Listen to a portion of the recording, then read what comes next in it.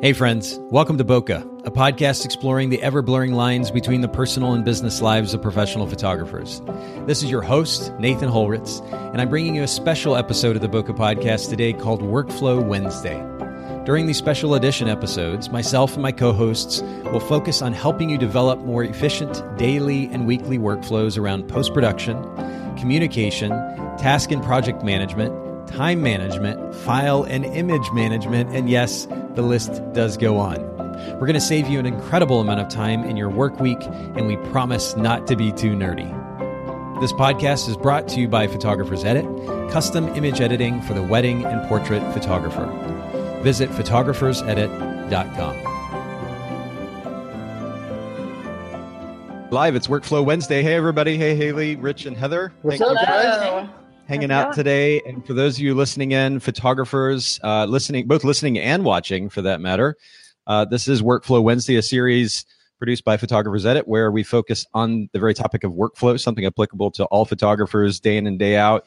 And we're specifically talking about how to work efficiently. And as a result, hopefully we'll have a little bit more time left to have a life. Did someone already leave a comment? They did, yeah. Hey, Sarah. Sarah, thank you for saying hello and listening in. Wow. That's awesome. Yeah, I'd love to see everybody joining in. And by the way, for those of you who are signing in right now, do say hello. Don't hesitate to comment. Say, hey, if you've got questions or comments about what we're going to be talking about, more specifically, how to prepare to photograph a wedding day.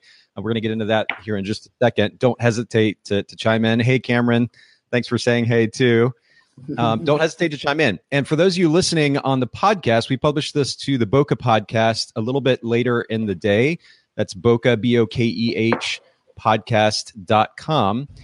Make sure to come back and take a look at the live video. And if you just go to facebook.com/photogsedit, P-H-O-T-O-G-S. Oh, no, there I go again. I screwed it up. P-H-O-T-O-G-S-E-D-I-T. You'd think I'd have this down by now. You can come back to the Photographer's Edit Facebook page and watch the video if you didn't get to watch live. So do come back and visit. But how have you guys been this week? What's your week been like so far? Heather and Rich? We're real good. What I'm doing is I just noticed how more professional you look with a big microphone in your face. I feel like we need to have a big microphone right here. You know, we have like a little really tiny one right here. Look at that. You know. And, anyway, we're not. Nobody's judging. Nobody's judging. I feel like I'm judging myself here. You know. I just every day. You know, it's like how much closer to being like Nathan can I be? You know. So I mean, like. Until you start with the black T-shirts, man. I don't know if it's going to be. No, she had a black cardigan on, so maybe she's getting there. Oh, okay. All right. Yeah. Well, you got to follow Heather's example then. I always do. How are you doing, Heather? We're doing well. We had shot a wedding this past weekend, and but we get a couple weeks off. We do. We actually don't have a wedding for 2 weekends. We're so excited. So we have a little bit of a breather, a little bit of time to rest and catch up a little bit, get back on our social media game because we fell off the wagon after vacation. So after talking about social media, you fell off the exactly. No, before that, we were already off the wagon. You know, we talk about things we need to do in this podcast. Lots of knowledge about how things should be going. Exactly. Isn't it funny how that works? Yeah. No, I'm certainly guilty of the same. But we can't always live up to all of the things that we know that we should be doing. Yeah, that's how it is. Okay. It starts with self-awareness, right? Yeah. Exactly. And you said that you guys shot together the wedding this past weekend. You photographed together.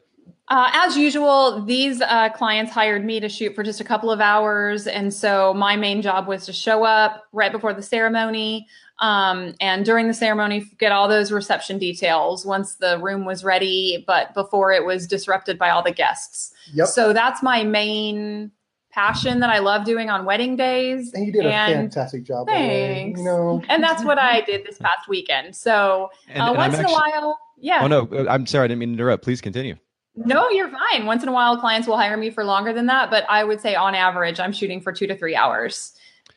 That's a great deal. And I think I've commented on this before, but good on you all for thinking about that very proactively. I mean, it's easy. I know I did back in the day photographing with my partner. It was an all day ordeal.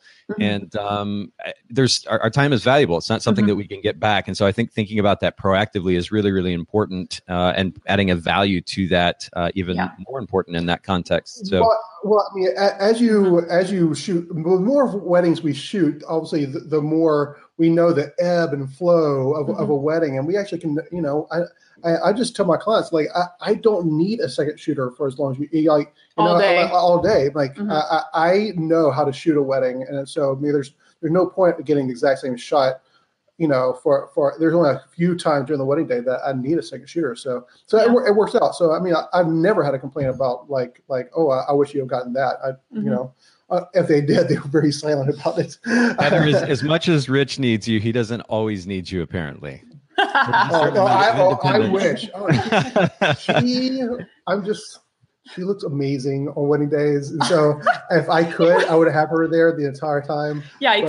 But man, the way she dresses, she looks so professional. I love it. It's so beautiful. Which we actually are going to talk about this a little bit later in the video. So yeah, okay. Exactly. Yeah. We should put video. Drooling already. I took some photos of her on the last wedding just on Saturday. I wish there was a way to like show these photos. You're so funny. She looks so good. He's so funny. She always looks good. It sounds like you run the risk, Rich, of getting distracted while you're supposed to be photographing. Yeah, exactly. You're like, babe, can you get out of the way a second so I can't see you? I need to focus. He's embarrassing me, but I guess I should count my blessings because we celebrate 14 years this month, and I guess that's a good thing. Gosh. So that's awesome. And by the way, you guys mentioned, of course, your photography business, and I had this up on the screen for a little bit for those of you watching the live video, richsmithphotography.com or .net, whichever you prefer. Make sure you check out Rich and Heather's website. But Haley, you've been very silent over there. Talk to us. How are you doing? I'm doing good. It's been a pretty normal week for me. I did not have a wedding this past weekend. Yeah. So what's your week been like? Just a lot of working, I guess, really. Okay. Working for Photographers Edit, doing editing podcast episodes. So we have a lot of great ones coming out in the next couple of days. In the next couple of weeks. So yeah. Well, and I have to chime in here too. Did you get a haircut? Because your hair looks great. Yeah, I was thinking the same thing. I got cut about a month ago. Did you really? Okay. Y'all saw it that day. Am I doing the stereotypical guy thing and only noticing it just now? She styled it differently. She styled it different today. There is a difference. It's usually curly. Yes, there you go. Well, it's a great look on you, and we're going to give more reason to our listeners on the Bokeh podcast side, listening just to audio, to come watch the live feed. Between Heather and Haley, I mean, you guys are set. So between watching Rich embarrass me, yes, live. It'll be great. And I did put Haley's website up on the screen as well. Haley not only does work for Photographers Edit, but also is a photographer herself, and kind of a brand strategist of sorts. And in fact, Haley actually photographed some headshots for Heather just recently. And Sarah was just commenting on this. She said Rich Smith. So she's commenting on Rich's rant about how wonderful Heather looks, and says that Rich Smith, I agree, her new headshot photos are so cute. So I think we have to give props to Haley and Heather. Yeah. Thank you, Sarah. She's amazing. She's amazing. Haley did a great job. I'm very thankful. I always tell my clients, I'm like, it's kind of sad for my clients because people like Heather more than like me. No. And so you're like, when she comes for 2 hours, they're like, hey, she can stay, you can go. How about that? How about, Not true. He's super likable. We love you both. We'll give you both props for being wonderful people. And I have to kind of take us maybe in the direction of our conversation at this point, as much as we love being complimentary of each other. You're looking good today too, Nathan, by the way. Oh, thank you. You like this is kind of a new idea. I thought I'd try some black t-shirts for a change. We've never seen you in black. It works really well for you. You should buy a few of those black t-shirts. I might have a few. Actually, I just took my kids shopping kind of for school, and my son has a job now, so for work as well. And I actually need to update black t-shirts. As easy as it is to shop for and maintain black t-shirts, they do fade after time, so you do have to update them. Hashtag first world problem. But we're going to actually be getting into a kind of a fun topic today, talking about how we prepare to photograph a wedding day. So, of course, obviously, this is more applicable for wedding photographers specifically. There are certainly plenty of them in our industry. I think there are the last figure that I saw for 2017, there were over 2 million, I think 2.1 million or so weddings that happen in the U.S. every year. And so wedding photography is a pretty significant business opportunity for professional photographers. And, it's kind of funny. I actually had the opportunity to become a part of the wedding photography industry at the point where it was transitioning from being this kind of lackluster profession and career to almost, well, it kind of eventually transitioned into this pseudo or faux rock star existence there for a little bit. I think people have kind of calmed down a little bit since, but it's been interesting to see how things have changed over the years. But this idea of photographing a wedding, it's a very involved process, especially nowadays when we're photographing instead of, just for 2 or 3 hours, for 6, 8, 10, 12, 14, 16 hours, depending. And the preparation that goes into that process was something that I figured that we could dig into a little bit. And maybe you guys have some hacks and tips and tricks. All 4 of us here have photographed weddings in one form or another. And so I figured we could all lend to the conversation. But Rich and Heather, let's go to you guys first. And what I want to talk about is a couple of things today. First of all, the communication side of things, what that communication looks like with clients leading up to the wedding, especially in the last couple of weeks or so. And then we'll get into gear prep, and then also clothing. We were talking about clothing, and we'll actually get to that here in just a second. Maybe even a little bit of diet too. What snacks we'd like to take along with us. So let's dive in because it's a pretty loaded topic. But Rich and Heather, we'll just go to you first. Yeah. So I like to have no communication before the wedding and try to shoot from the hip. It's like just photojournalism, right? Exactly. I don't want to even know. I don't even know what they even look like. I want to guess what my clients look at. Oh boy. We're in a mood. Right. We're in a mood today, guys.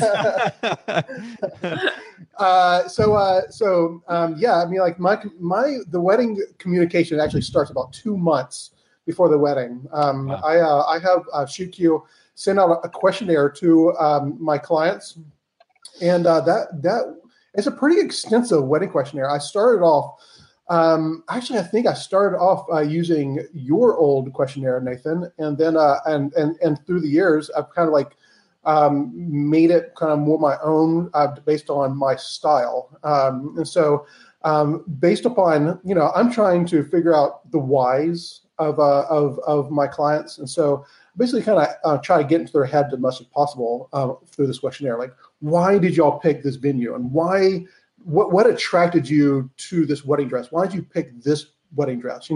Because again, I can just shoot a wedding dress, but if she likes a particular part, I like the back a whole lot, or I like the lace, I like this, I like that. Then I can actually know exactly how to really photograph the wedding dress the way she would want the wedding dress to be remembered, And we're talking a lot about, we could sum this up with one word, which is details, right? Especially for the newer photographers listening and they're trying to figure out how to go about this process. The attention to detail makes all the difference in the world. If you're going to not just simply photograph a wedding, but photograph a wedding in a way that reflects the bride and groom and their personalities and the thought put into the day, and of course the story associated with the bride and groom and their day. Attention to detail is so important, and so taking time to have those conversations and understand the details so important. Yeah, and going back to even having a second shooter, I ask all the really important questions for me as an outsider to come in and know exactly. I'm like, what's going on? What's going to happen? I emphasize several times to my clients, no surprises for the photographers, because every once in a while I get a bride and groom that they've come up with this really cool idea, but they want it to be a complete surprise to everybody at the wedding, and a couple of times they didn't tell me either, and I'm like, I'm supposed to document it, there was this one time where this bride. She found her mother's wedding dress in the attic, and so her wedding day actually corresponded to the exact her mom's birthday. So during the reception, she snuck out of the reception to the girls' room, and she put on her mom's dress, and then came out with a wedding like a birthday cake to kind of just celebrate her mom for a little bit. I had no idea this was going to happen. And so I'm literally on the other side of the venue taking detail shots. And all of a sudden, distracted by Heather's beauty. Exactly. Yeah. And just like taking photos of Heather, look this way, forget about the wedding. And all of a sudden, like all of this excitement, this all this emotion was happening on the other side. I rush over there and figure out what's happening.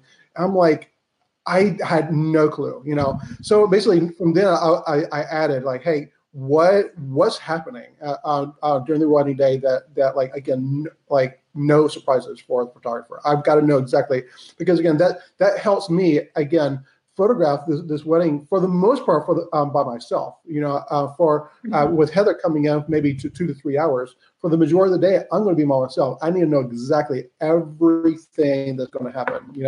Are there sentimental items that are of particular importance to the bride or groom that need to be documented? I mean, I say that locket could have been bought at Target a week ago, or it could be 100 years old.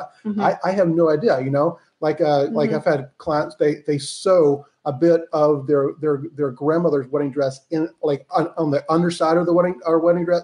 I've had everything, and obviously if I didn't know to be looking for it or even ask those questions, there's so many details of the wedding. She would not have told me.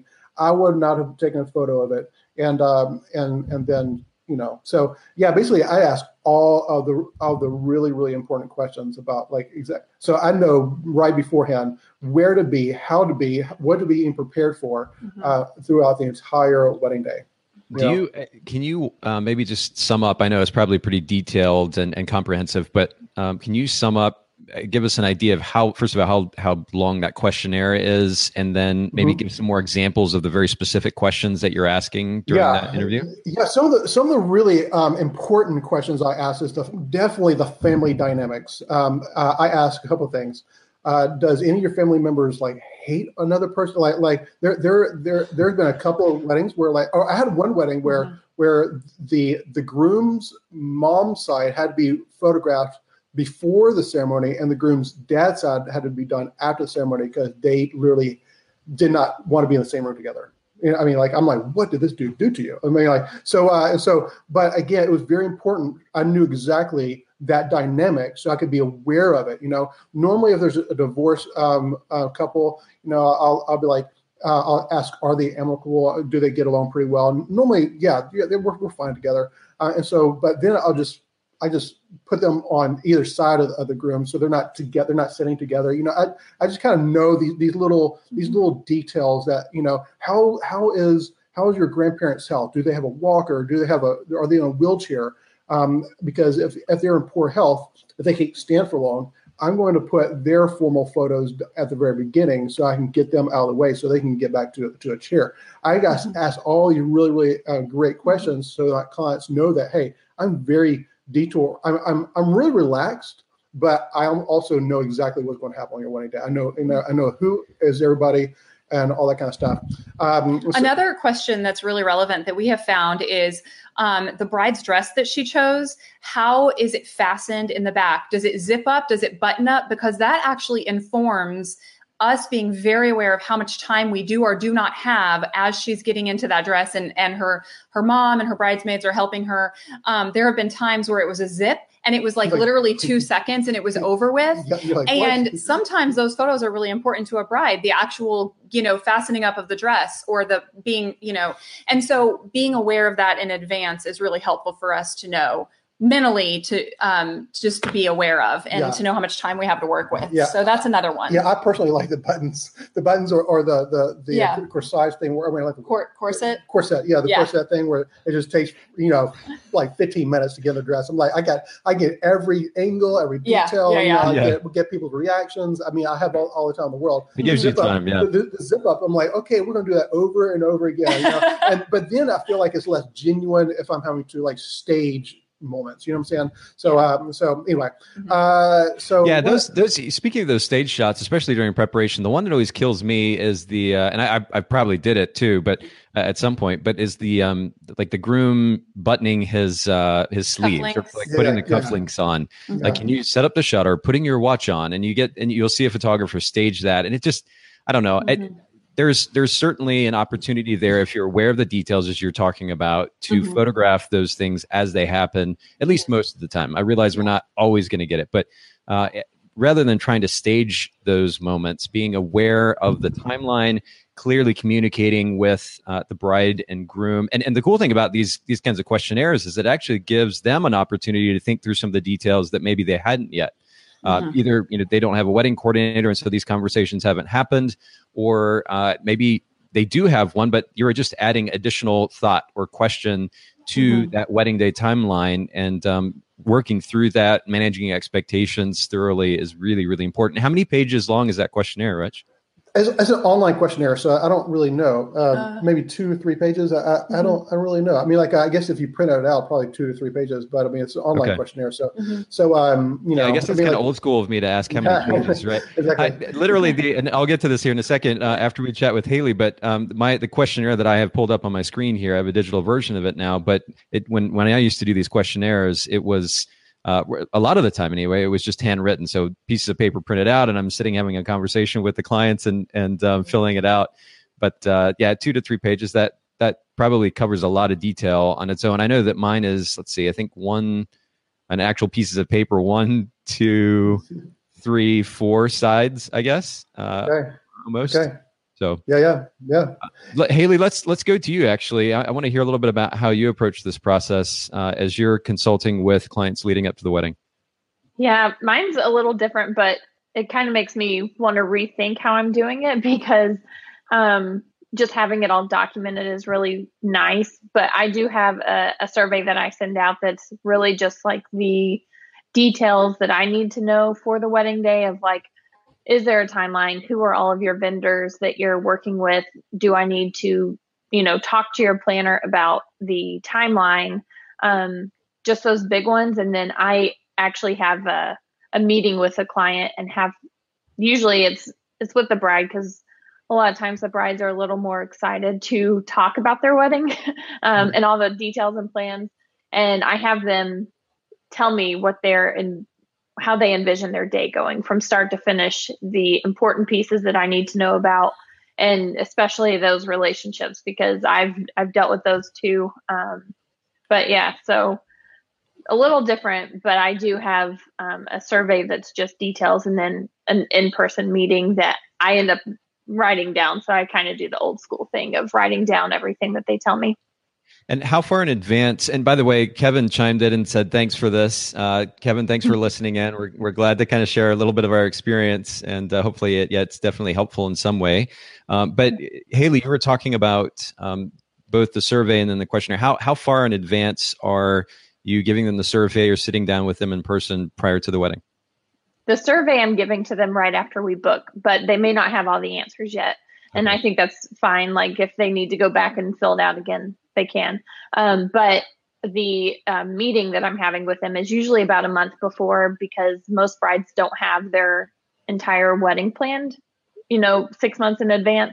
I know for me, a week before my wedding, I was still making final details. I didn't get a bartender until 3 days before my wedding. So it's all those things, like, you have to kind of roll with how far into planning they are. Yeah, for sure. And then how do you all both, Rich and Heather and Haley, how do you all take that information to the wedding day? Because unless you got this incredibly amazing pictographic memory where you can, all those details, you've got them in the back of your mind.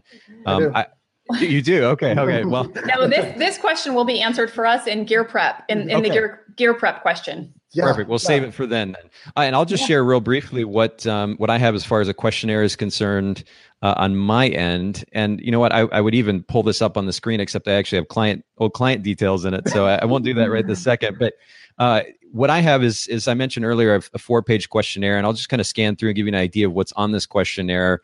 The front page was kind of like the basic details. So, I mean, literally their contact information. And it seems kind of obvious. And I think these days, probably more so than, for example, when I photographed this wedding, this was 2009, actually. So quite a while back. But these days, making sure that you not only have the cell phone numbers of obviously the bride and groom, but also their close family members, I think is really important, because if you can't get in touch with somebody, and in fact, the bride and groom really don't need to be bothered most of the time. You want to be able to reach out to the family members or close friends of the bride or the groom in order to find out information about whatever might be going on amidst the timeline of the day. That's really important. But yeah, just the basic details, the location, and then a timeline actually for me was, for example, just as an idea, some of the details, bride's AM plans, groom's AM plans, the locations, the timeline associated with that. For example, if they're doing something, if they get some kind of activity, I photographed a wedding party. The groomsmen went skeet shooting one time.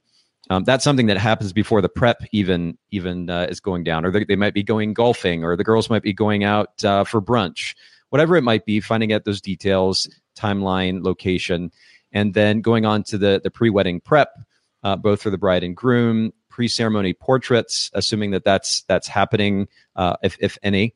And then the ceremony, post-ceremony portraits, and reception. So that's kind of how I had broken down the day timeline-wise on that questionnaire.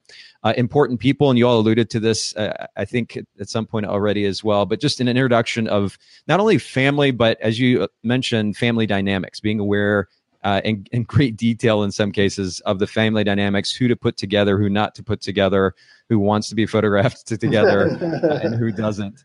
And being well aware of those family dynamics, both the bride's family, the groom's family, wedding party as well, being aware of how many are in the wedding party, what that's going to look like, how that's going to break down, ring bearer, flower girl.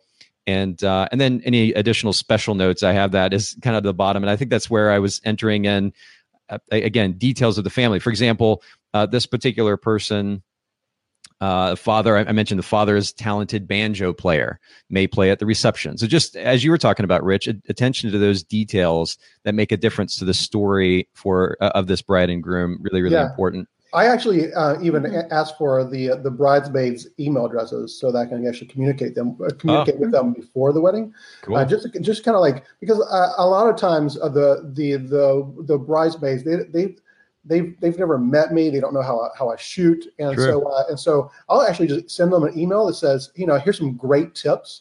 I can't wait to meet you guys, and just know that you're never going to be in my way. I mean, like, don't feel like you have to you feel like I have my camera aimed generally in your direction. You feel like, I have to, he's aiming toward the bride. I have to get out of the way. I'm like, you're a part of this bride's story about her, just enjoy. I say, the only thing I ask you not to do is to chew gum, because again, it's so hard to take photos of girls chewing gum. And so I basically kind of give them those type of just tips, where like while they're walking toward when the beginning of the wedding, where they're walking in, a lot of times everybody's looking at them, and so some of the shy ones, they'll look down at their flowers, and they're not smiling. There's no emotion to it whatsoever. And I say, hey, I know you might, but I want to be able to see your face and the excitement. Obviously, just fake if you have to, but again, I just kind of give them some pointers. And I've had several bridesmaids email back saying, this is amazing. Thank you so much. I didn't even think about these tiny little details that we can do during the wedding as bridesmaids, So even that, I mean, that's pretty cool. That does make a big difference. I think that's a really wonderful idea, in fact, and that's certainly not something that we did. I think it would be great to pre-establish some kind of relationship there. We had the wonderful opportunity to work with a variety of clients who, midway through the day when we're actually working with, by the time we get to the portraits, we're photographing the wedding party, the family, wedding party in particular, they almost feel like we're part of the family. Oh, yeah. We just had that kind of connection with the clients. But in some cases, those who are important part of that wedding day may still look at you as more like the hired help, basically, the hired photographer versus somebody who's a close family friend. And that will translate to their comfortability in front of the camera and with you. So I love that you're proactively reaching out to them in advance. I think that's a really, really great idea. Yeah. Another element, I'll just share this really quickly and we'll move on. Just finding out how many guests, how big the wedding day is going to actually be, lighting for the ceremony, being aware of what the lighting is going to look like at different points of the day. Of course, that would be dependent on the location, but getting information about that. Finding out if there's any rules about flash photography or moving around during the ceremony. I mean, for those of you who photographed Catholic wedding ceremonies, how strict, and actually not just Catholic ceremonies.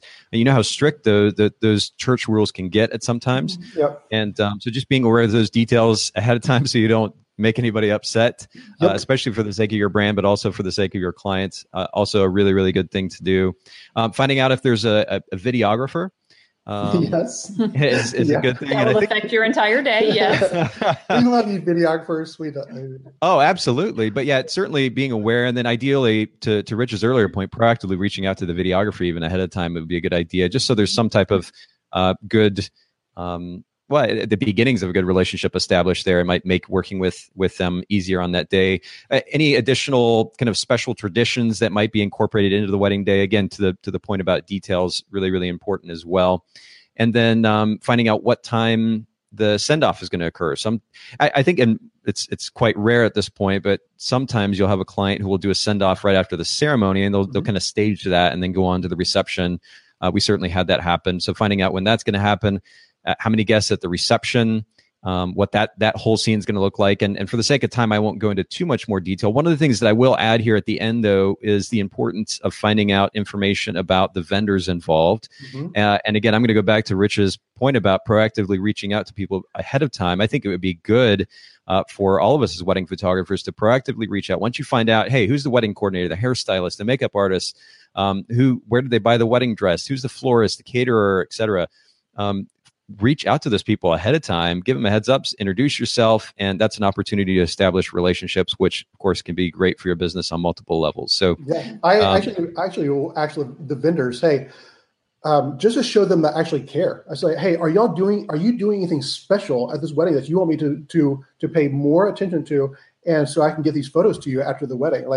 And they'll be like, oh my goodness, I was going to be taking this photo with my iPhone, and now I have the professional photographer asking me beforehand, and that normally blows vendors away. They're like, "Wow, that's no one asked me that."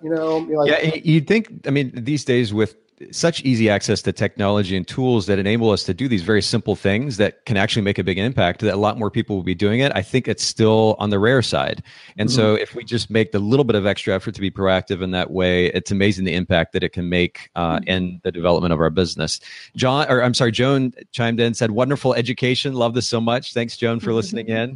Hi, Joan. And Sarah, she said, yes, 2 weeks ago, I shot a wedding. And sorry, Rich and Heather, I'm covering you guys up at the bottom of the screen again with That's okay. The quote. But yes, 2 weeks ago, I shot a wedding at a church, and I could only go up to the last pew of the guests sitting and photograph from that point. I signed a contract with the church beforehand, so I knew it, but it was interesting. And yeah, that would definitely kind of get in the way of your ability to be able to capture details, especially if you don't have a really long lens. So it's important.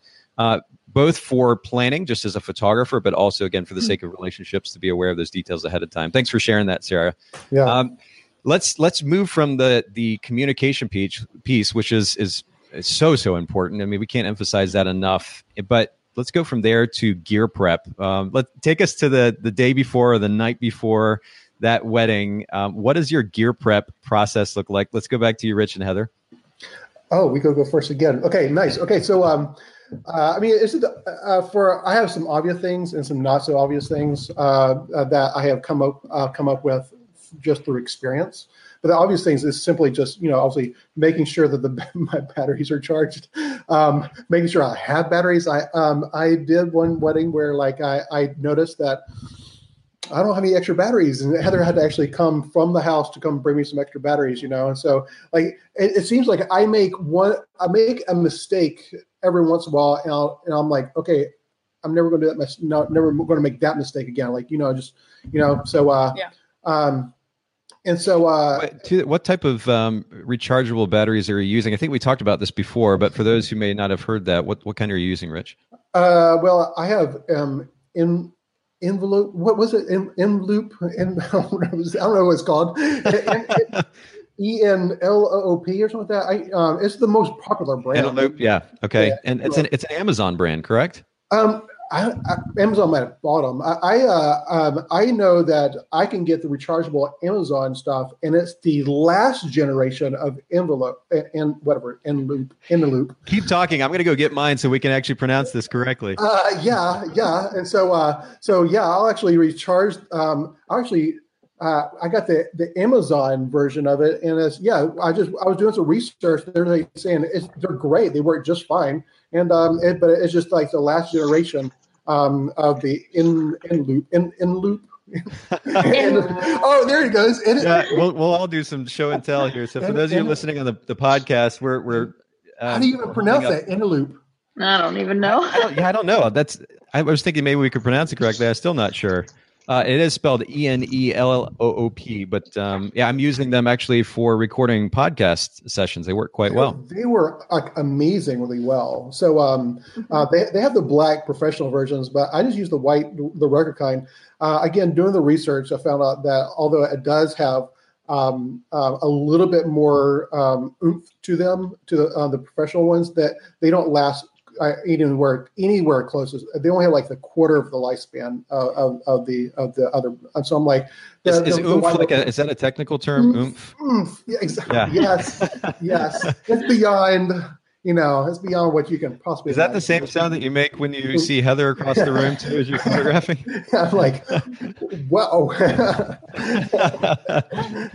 Oh boy, back on track. Sorry. Okay. I'm serious. We need to take some photos.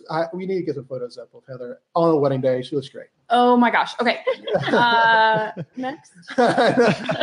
So rechargeable batteries. Yeah, it's recharging the camera batteries and my flash batteries. And so it's very, very rare that I actually have to bring extra batteries or put those batteries in my flash last for so long.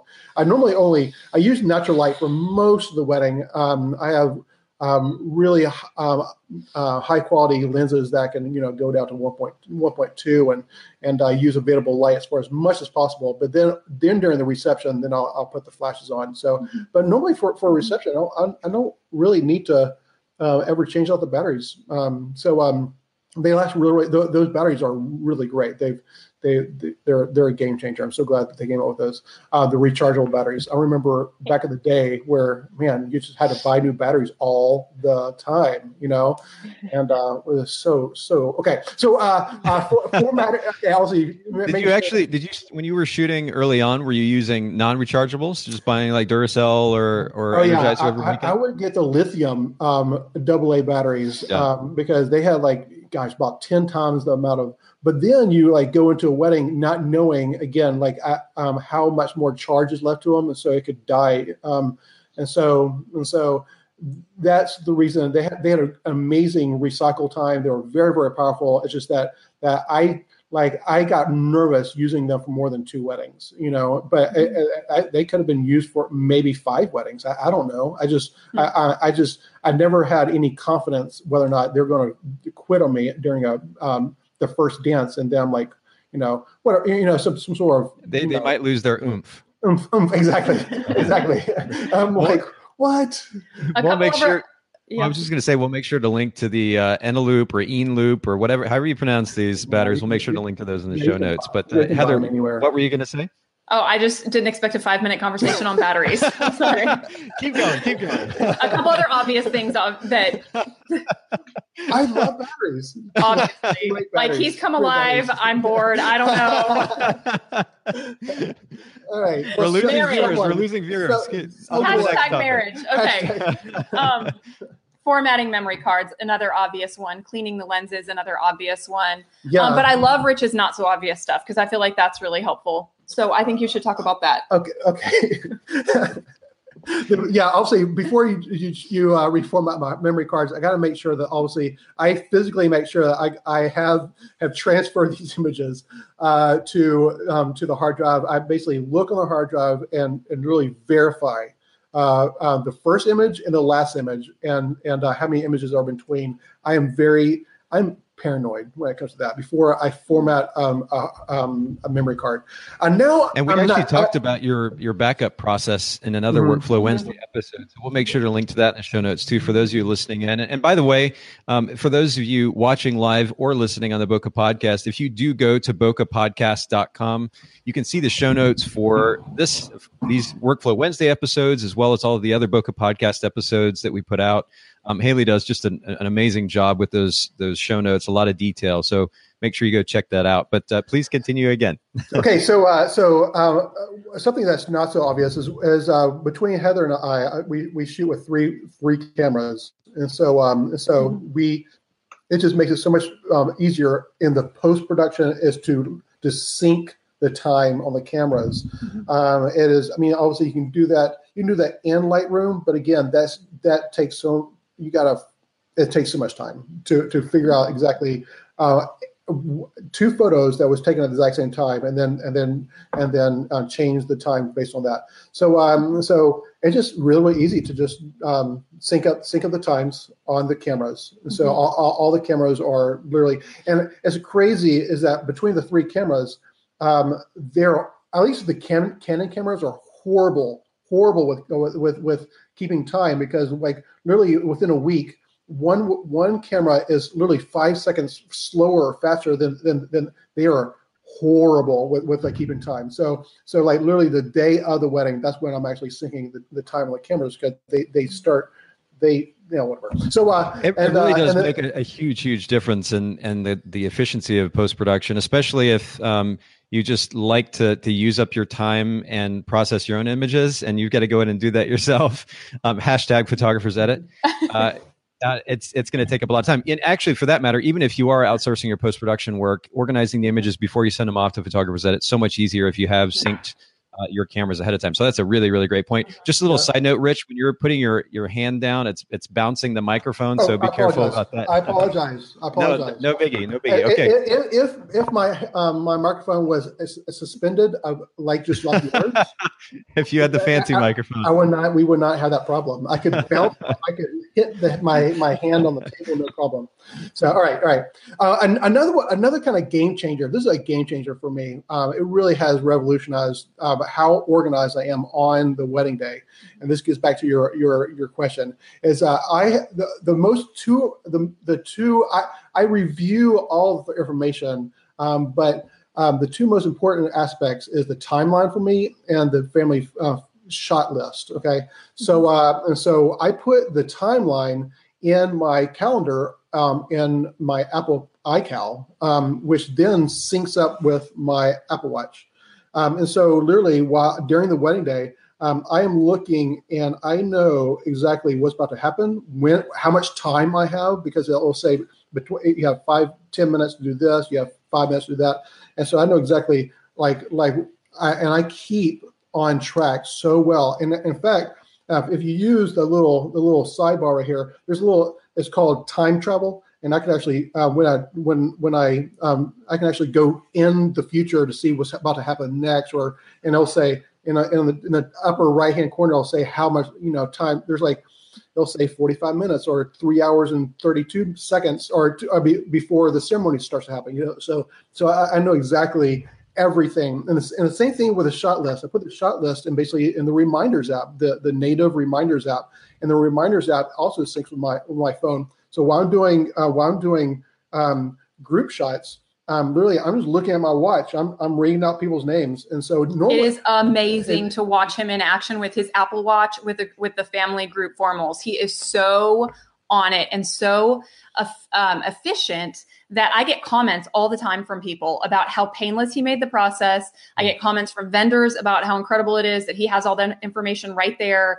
It just keeps things moving along so well for a part of the day that could otherwise be and is often miserable for people, because if a photographer is not on the ball, in fact, I just got a call recently from someone who was explaining that they were at a wedding and the photographer I don't know if it was lack of experience or not having the right personality type to really take charge, but this section of the day went on and on and on, and the people were just saying they were miserable. The bridal party was miserable.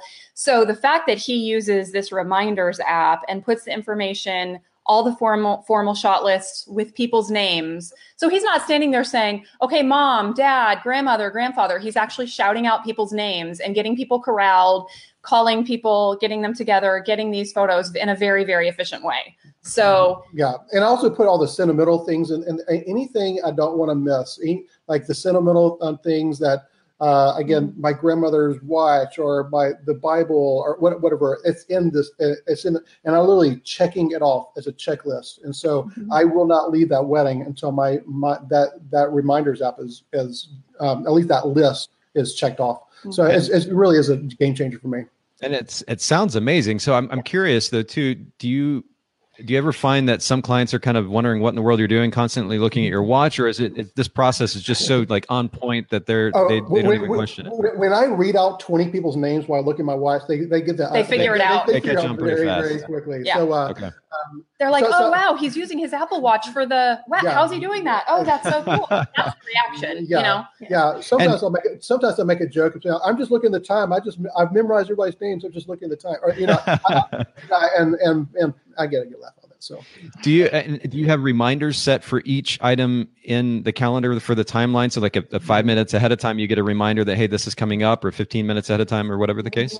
No, not necessarily. For the most part, I don't want reminders because again, then if the reminders are on, then I'm getting text messages, I'm getting phone calls, and then I'm kind of more distracted in the day. So no, I just utilize it all the time. I know exactly, hey, we're running ahead of schedule. I've actually, so no, I don't, I've never needed to be reminded. I'm just looking at it a lot. I utilize it a lot. It's very sexy. Oh, yeah. I need all the help I can get. This is Heather's favorite part of the day. Rich, you just get to enjoy. He is like the boss, man. He's like taking charge. He's being funny. He's getting stuff done. It's very sexy. I charm people. Man, yeah, we should just do a relationship episode. Forget the rest of this stuff. Let's just talk about how you guys get each other excited photographing weddings together. Wow. Well, group family formals do it for me.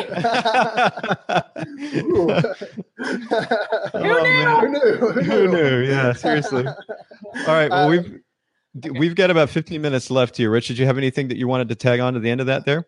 Let's see here. Nope. I think that was the end of that question. Nope. Okay. Yeah. So hey, let's jump to you. Let's talk a little bit about gear prep. What is your experience with this, and kind of what are your tips and tricks? Everything that they said, except I don't do the calendar thing. It's not a bad idea. Probably something I should implement now that I have a watch. But I have for the day of, I have a big camera backpack, and then I have a purse that's not actually a camera bag, but it works as a camera bag.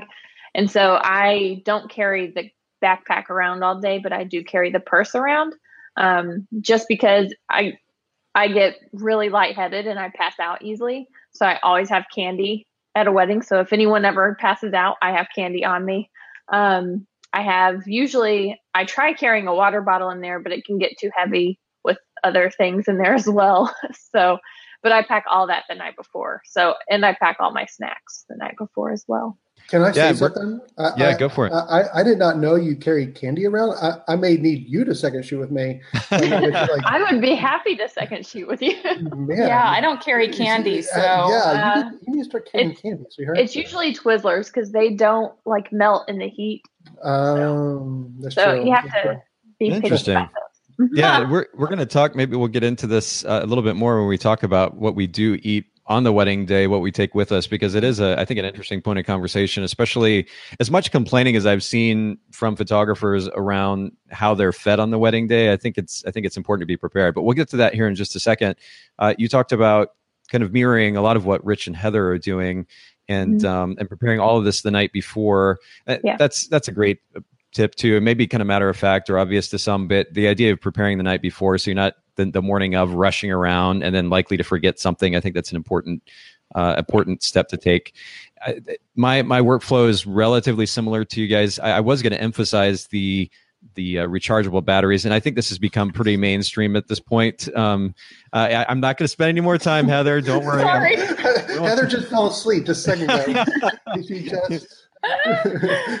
But yeah, the actually back in the day, I was using Duracell rechargeable batteries, and they worked really well. This is a little bit of a technical kind of photography tip, but what I found personally was that putting flashes in manual mode, the combination of shooting with flashes in manual mode and using these Duracell rechargeables meant that likely, and at least in some cases, I didn't even have to replace batteries all night at the reception. And it was really incredible how that worked. Using TTL, I guess it's just using a lot more resources, processing resources, or otherwise power for the actual flash itself. And it would burn through batteries quicker.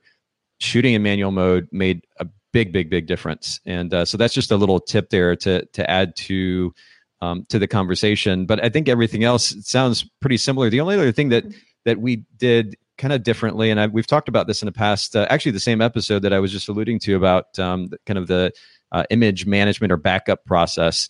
I think I alluded to this in one of those episodes, but we would actually take a hard drive with us to some of these weddings where we're actually backing up images onto this portable hard drive while we were there. And I'm still confused as to why this hasn't become a mainstream thing and why companies haven't, like SanDisk or otherwise, haven't offered these types of solutions. It's even hard to find them on Amazon right now, but it's a portable hard drive with a little LCD screen, and you could actually back up the cards while you were there on site. And so that was something, of course, that we would take with us. And I think at the time, maybe there was 250 gig hard drive on those on that hard drive itself. And so naturally want to make sure that hard drive is cleared as well. But Heather and Rich, I think you were pretty comprehensive in this conversation about that gear prep. And so maybe we can go from that to just very briefly, we've got a few minutes, clothing and snacks. So let's start with clothing. Maybe we can all share our little tips about clothing, and then we'll go to snacks or food after that. Rich and Heather, we'll start with you again. Yeah, this is actually one of the questions I asked in the questionnaire is, what are your guests wearing? And so this is actually a really interesting question, because I'll actually ask them, hey, is this because if it's a black tie affair versus they're getting married on the beach and all their guests are wearing shorts and whatnot, me personally, I try to kind of blend in as much as whatever the guests are wearing as possible. Because we shot a wedding in Mexico, and like what I normally wear would not have worked. I wanted to kind of like, hey, I got those linen pants. Yeah, those white linen. Banana Republic. Yeah, I looked good. But one tip he got a couple years ago that has worked really well for him is one guy said that he really loves Lululemon's dress shirts. They've started, because we're talking about like an athletic brand of clothing here, but I love like the recent athleisure brands, even Under Armour and other brands, even Banana Republic and Express for Men have recently come out with these hybrid fabrics that are designed for performance, but they're also designed to look really nice and professional. So we've had some success with these brands. He has a couple Lululemon shirts that he wears. The trouble that he runs into on wedding days is how he's extending his arms in all different directions, and he's tall. He has a long torso. And so finding a shirt that will stay tucked into pants has been a really big issue for him, to try to look as professional as possible. So most of the time he just wears a collared button down shirt with some nice pants that are called the Traveler pant from Banana Republic that are super nice. They're modern and they're tailored and they just look really nice. And so was it Banana Republic or was it Gap that had one called the Photographer pant? That's Express. Yeah. Oh, is that that's right. That's right. Yes, okay. Yes. Yeah. Is that not a good idea, Rich? I'm not sure what the sound it's just was. Express has some fits that don't go well on his body type, because they have some really skinny styles that he's not like a skinny person. And so when you think about like the size of like your thighs and your calves and everything, not every guy is like really that skinny. So anyway, and for myself, I feel like the biggest challenge for me in looking professional is just this fact that the seasons are changing where we live. Like, you have to have something professional looking for all the different seasons. And so I find it harder to look professional and nice certain times of the year, but I'll do dresses in the summer. And if it's cool outside, I do a nice pair of slacks from Express with like a tailored top or tank of some kind, but I do a lot of dresses. He really likes pants on me. So sometimes I feel a little bit less dressy or classy when I'm wearing pants, but he likes it. So yeah. Oh yeah. Okay. So I'm just going to quietly nod. I think you've communicated quite clearly his feelings there. Yeah. It is really important for us though, to try to match the guests and match the kind of the feel of the wedding. Like he said, we dress very differently in Mexico than we do for a classier indoor wedding here in town, or versus it's an outdoor wedding. It's very, very relaxed. Everybody's playing cornhole and wearing blue jeans. And, I've shot weddings like that too, and again, I don't want to stand out so much, I just want to kind of match what everybody else is wearing. And it's worked out really, really great. Just kind of asking that question, what's the guest wearing? So he has a nice pair of dress shoes that he'll wear for ceremonies, but then he'll change into a cool pair of, Adidas black sneakers. They still look tailored and nice, but it's much more comfortable to get through the rest of the reception, and nobody cares. Nobody's looking at his feet. He's busy documenting all the action. So after the ceremony, I when guests start eating and before I start eating, I'll switch into these shoes. And obviously my comfort level obviously affects how well I can photograph, because obviously if my feet are tremendous amount of pain, or my shoulders are in tremendous. If I'm in pain, then obviously I can't do my job as good as I could. And so during the reception, man, it's party time. I'm kind of putting on. You definitely seem like the party type, Rich. Out there dancing hardcore on the dance floor. He does a little bit. Yeah. Just drinking away. Give me some more booze. No. Anyway. Did you want us to go ahead and talk about the snack aspect? Well, let's hit the clothing topic first. Haley, do you have any tips or suggestions for wedding day clothing? Yeah, I usually wear all black. It's just something I've always done. It makes it easier for me to pick out clothes. Otherwise, I'd spend hours and hours. But I have probably three, I would call wedding day outfits. And they're all from either Ann Taylor, The Loft, or Old Navy. Usually it's a dress, but I have 2 jumpsuits that I have started wearing that I love. One's from Ann Taylor and one's from Old Navy. So I really like those. They have pockets, which is always nice too. What about shoes? Do you have a preference with shoes?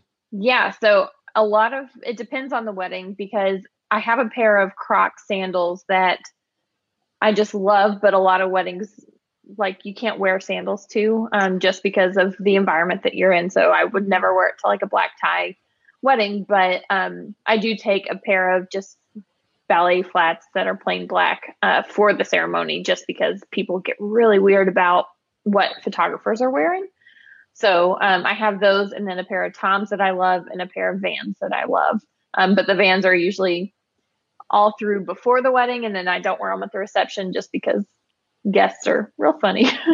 Now, that's interesting. You say guests are funny about what the photographer's wearing. I don't think I've ever run into any, in the 10 years or so that I shot, anybody ever commented on, at least not in a negative way, on what I was wearing.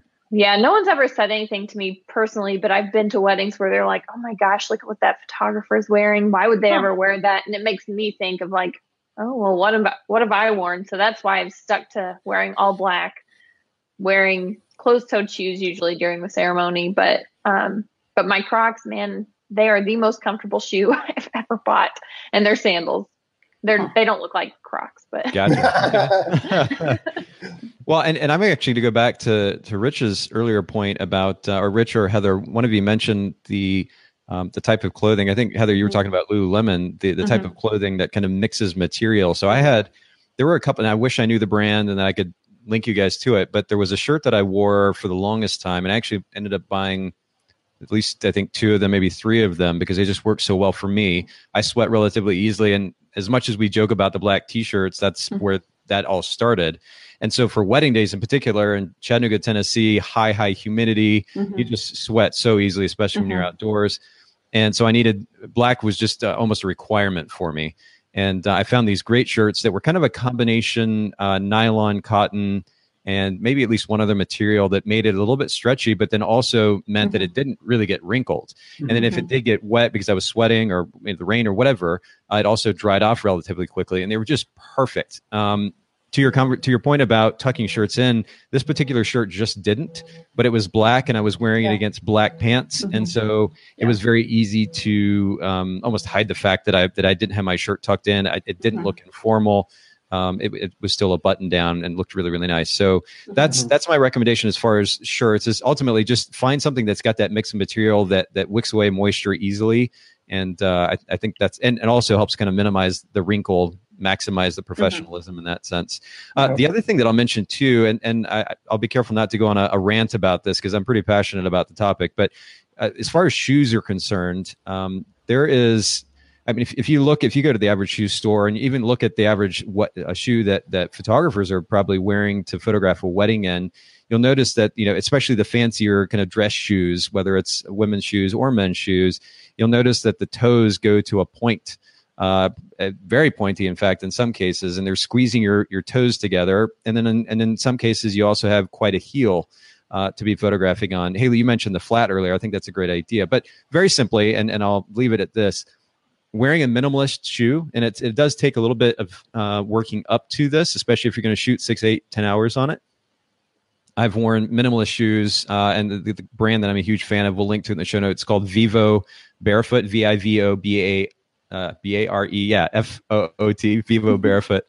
And I've worn them for years now, but they're very much a minimalist shoe, so you don't have the extra heel or the cushioning that everybody thinks that we need. Our feet are actually made to create that cushion, if that's the word you want to use.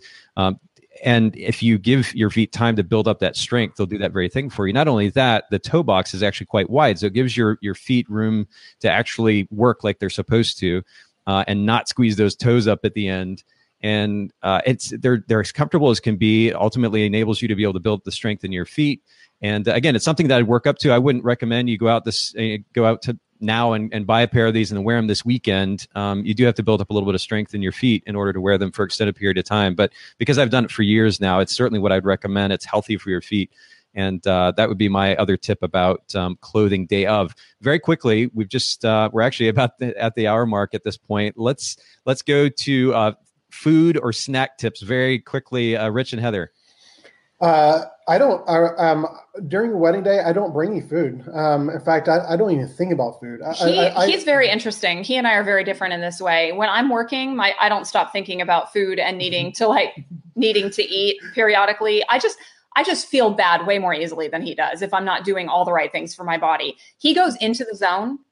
And he does not have to eat all day on a wedding day. And he will eat the vendor meal when the bride and groom are eating, when all the guests are eating and there's nothing going on. He will eat the vendor meal, and that's all he needs. It's very interesting to me mentally what happens when he's so focused. Yeah. I'm not that way at all. So I'll bring like a Lara bar or a Cliff bar or one of those RX bars, something like that. Yeah.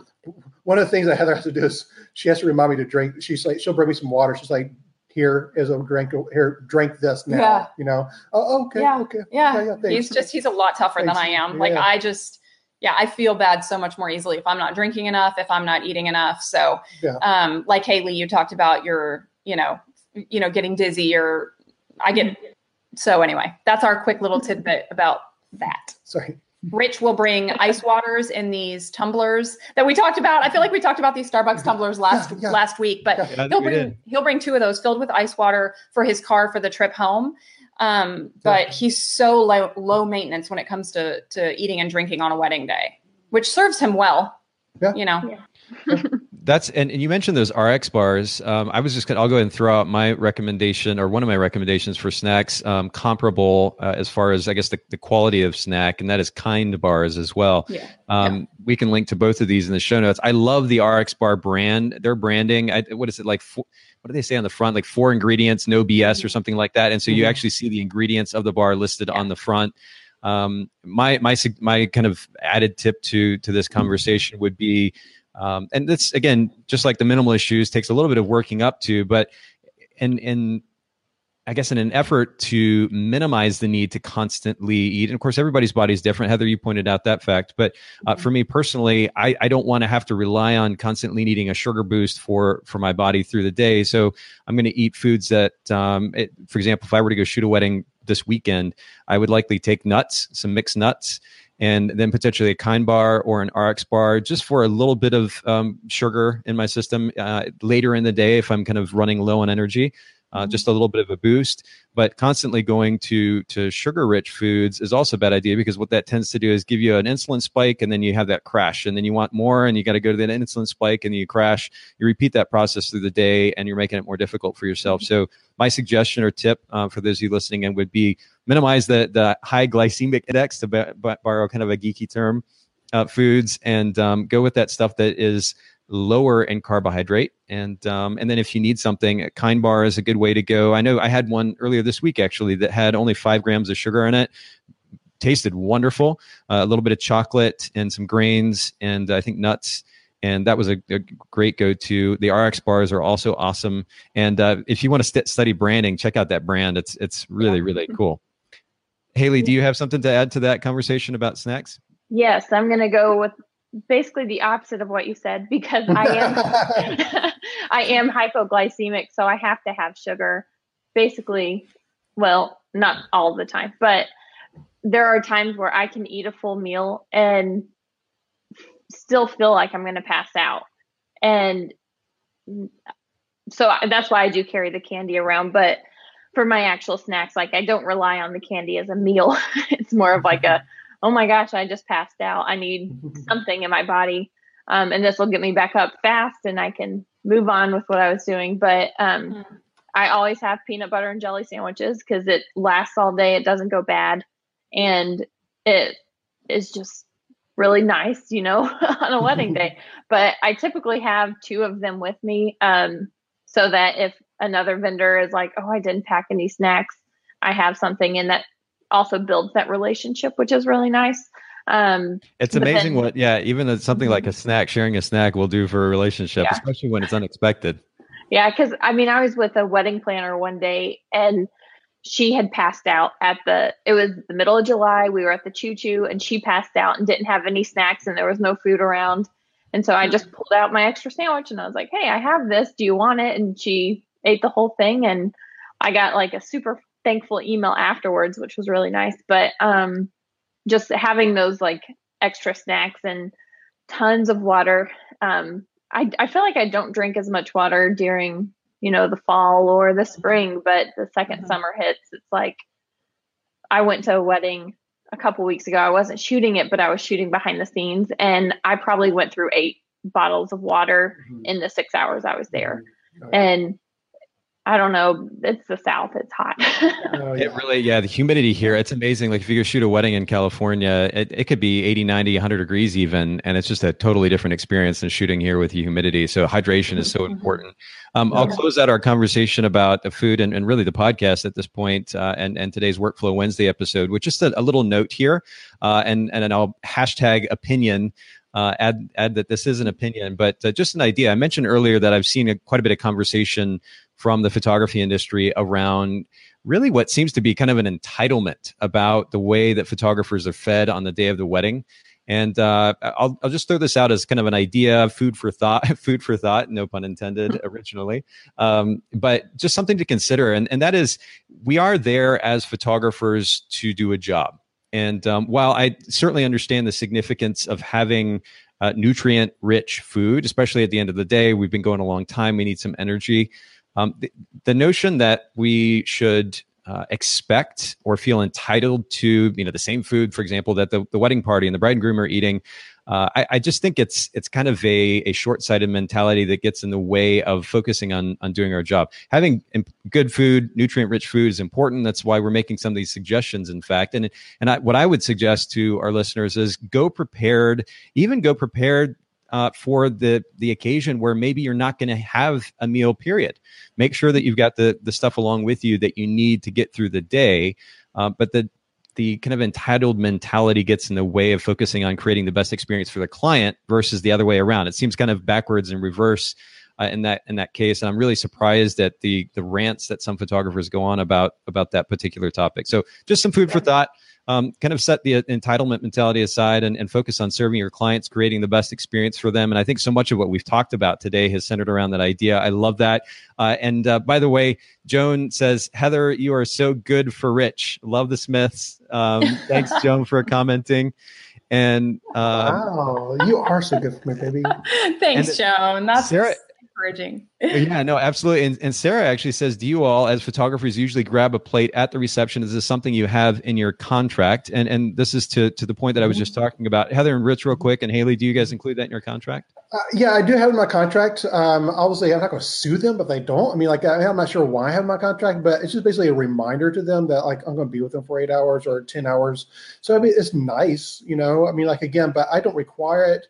I've certainly never seen you rant about that particular topic, Rich. I'll just add that as a caveat. Exactly. And so, but normally I try to eat when the bride and groom eats, and so I don't particularly, it all depends on the wedding. Sometimes the wedding is very formal. And I'm like, I do not want to go through, even if it's a buffet line, I do not want to go through it. I feel awkward. But sometimes the bride and groom's like, go through the buffet line, enjoy, they're encouraging me, please sit down. They are saying, take a break. You've been working really, really hard. For about 90% of my clients are like that, so there's no problem with me getting food, the same food as the guest. But I would argue that comes from, again, an effort on your part to provide a good experience for your clients. You've been doing this basically all along the way, right? So now they have this relationship with you where they would only naturally encourage you to do that thing versus, again, going in with this kind of expectant mentality. You're there to do a job. They're paying you to do a job, not to come eat at the reception. So the idea that you should have, fill in the blank, I just think it's kind of a backwards mentality. I think that kind of relationship that you establish with your clients is a beautiful example of you focusing on serving them. And as a result, they can't help but just be nice to you. Yeah, exactly. That's you hit it, nail on the head. Yeah. No, that's how mine is too. I don't have it in my contracts and I never have, and I don't think I ever will, just because, if I present it to someone who dives deep down into contracts and sees that, it could come across as entitled. And that's the only reason I haven't put it in there. But most of my brides have been either close friends or we've gotten to know each other before we booked or I send a contract over. So I haven't run into the issue, but I've also I've never run into the issue of not getting a vendor meal, but I have.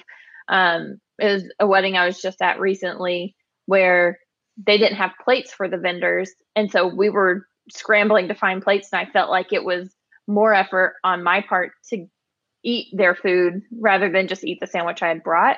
And so to me, I'm not going to pay, if a plumber came to my house to fix something on my house, I'm not going to make his meal. So that's kind of how I feel. We are a service, I get the reason you're there all day, but I'm going to bring my own meal, whether you feed me or not. So. And so, I guess very simply, preparation, right? Just knowing, or I guess setting the expectation aside. By the way, I will say though, it doesn't hurt to also have a good relationship with the wedding coordinator involved, because at that point, I mean, I'm assuming that you guys have experienced this, where the wedding coordinator is like, "Hey, you got some time? Go get some food. You need to eat." Yeah. That relationship is what enables that. And also as a photographer, there's nothing to document when people are eating. Nobody wants photos. Nobody needs photos of that. So it just makes a lot of sense to take advantage of that opportunity if it's presented, for sure. Yeah. And we do, Wonderful. So well, it's a quick meal, but absolutely.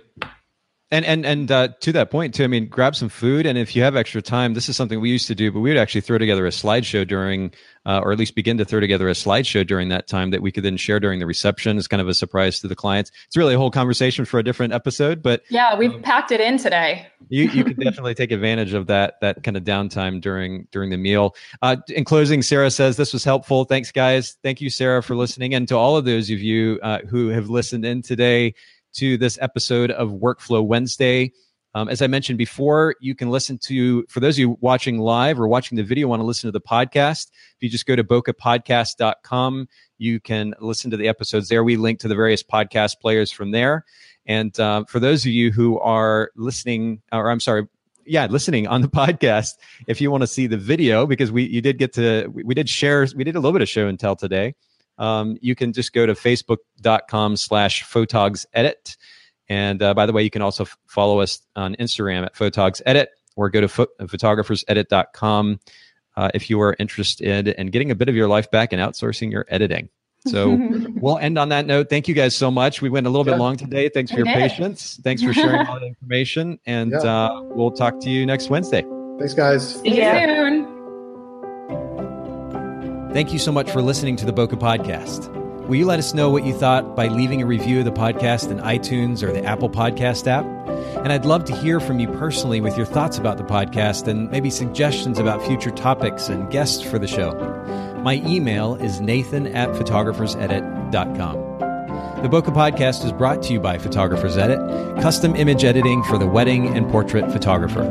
Visit photographersedit.com.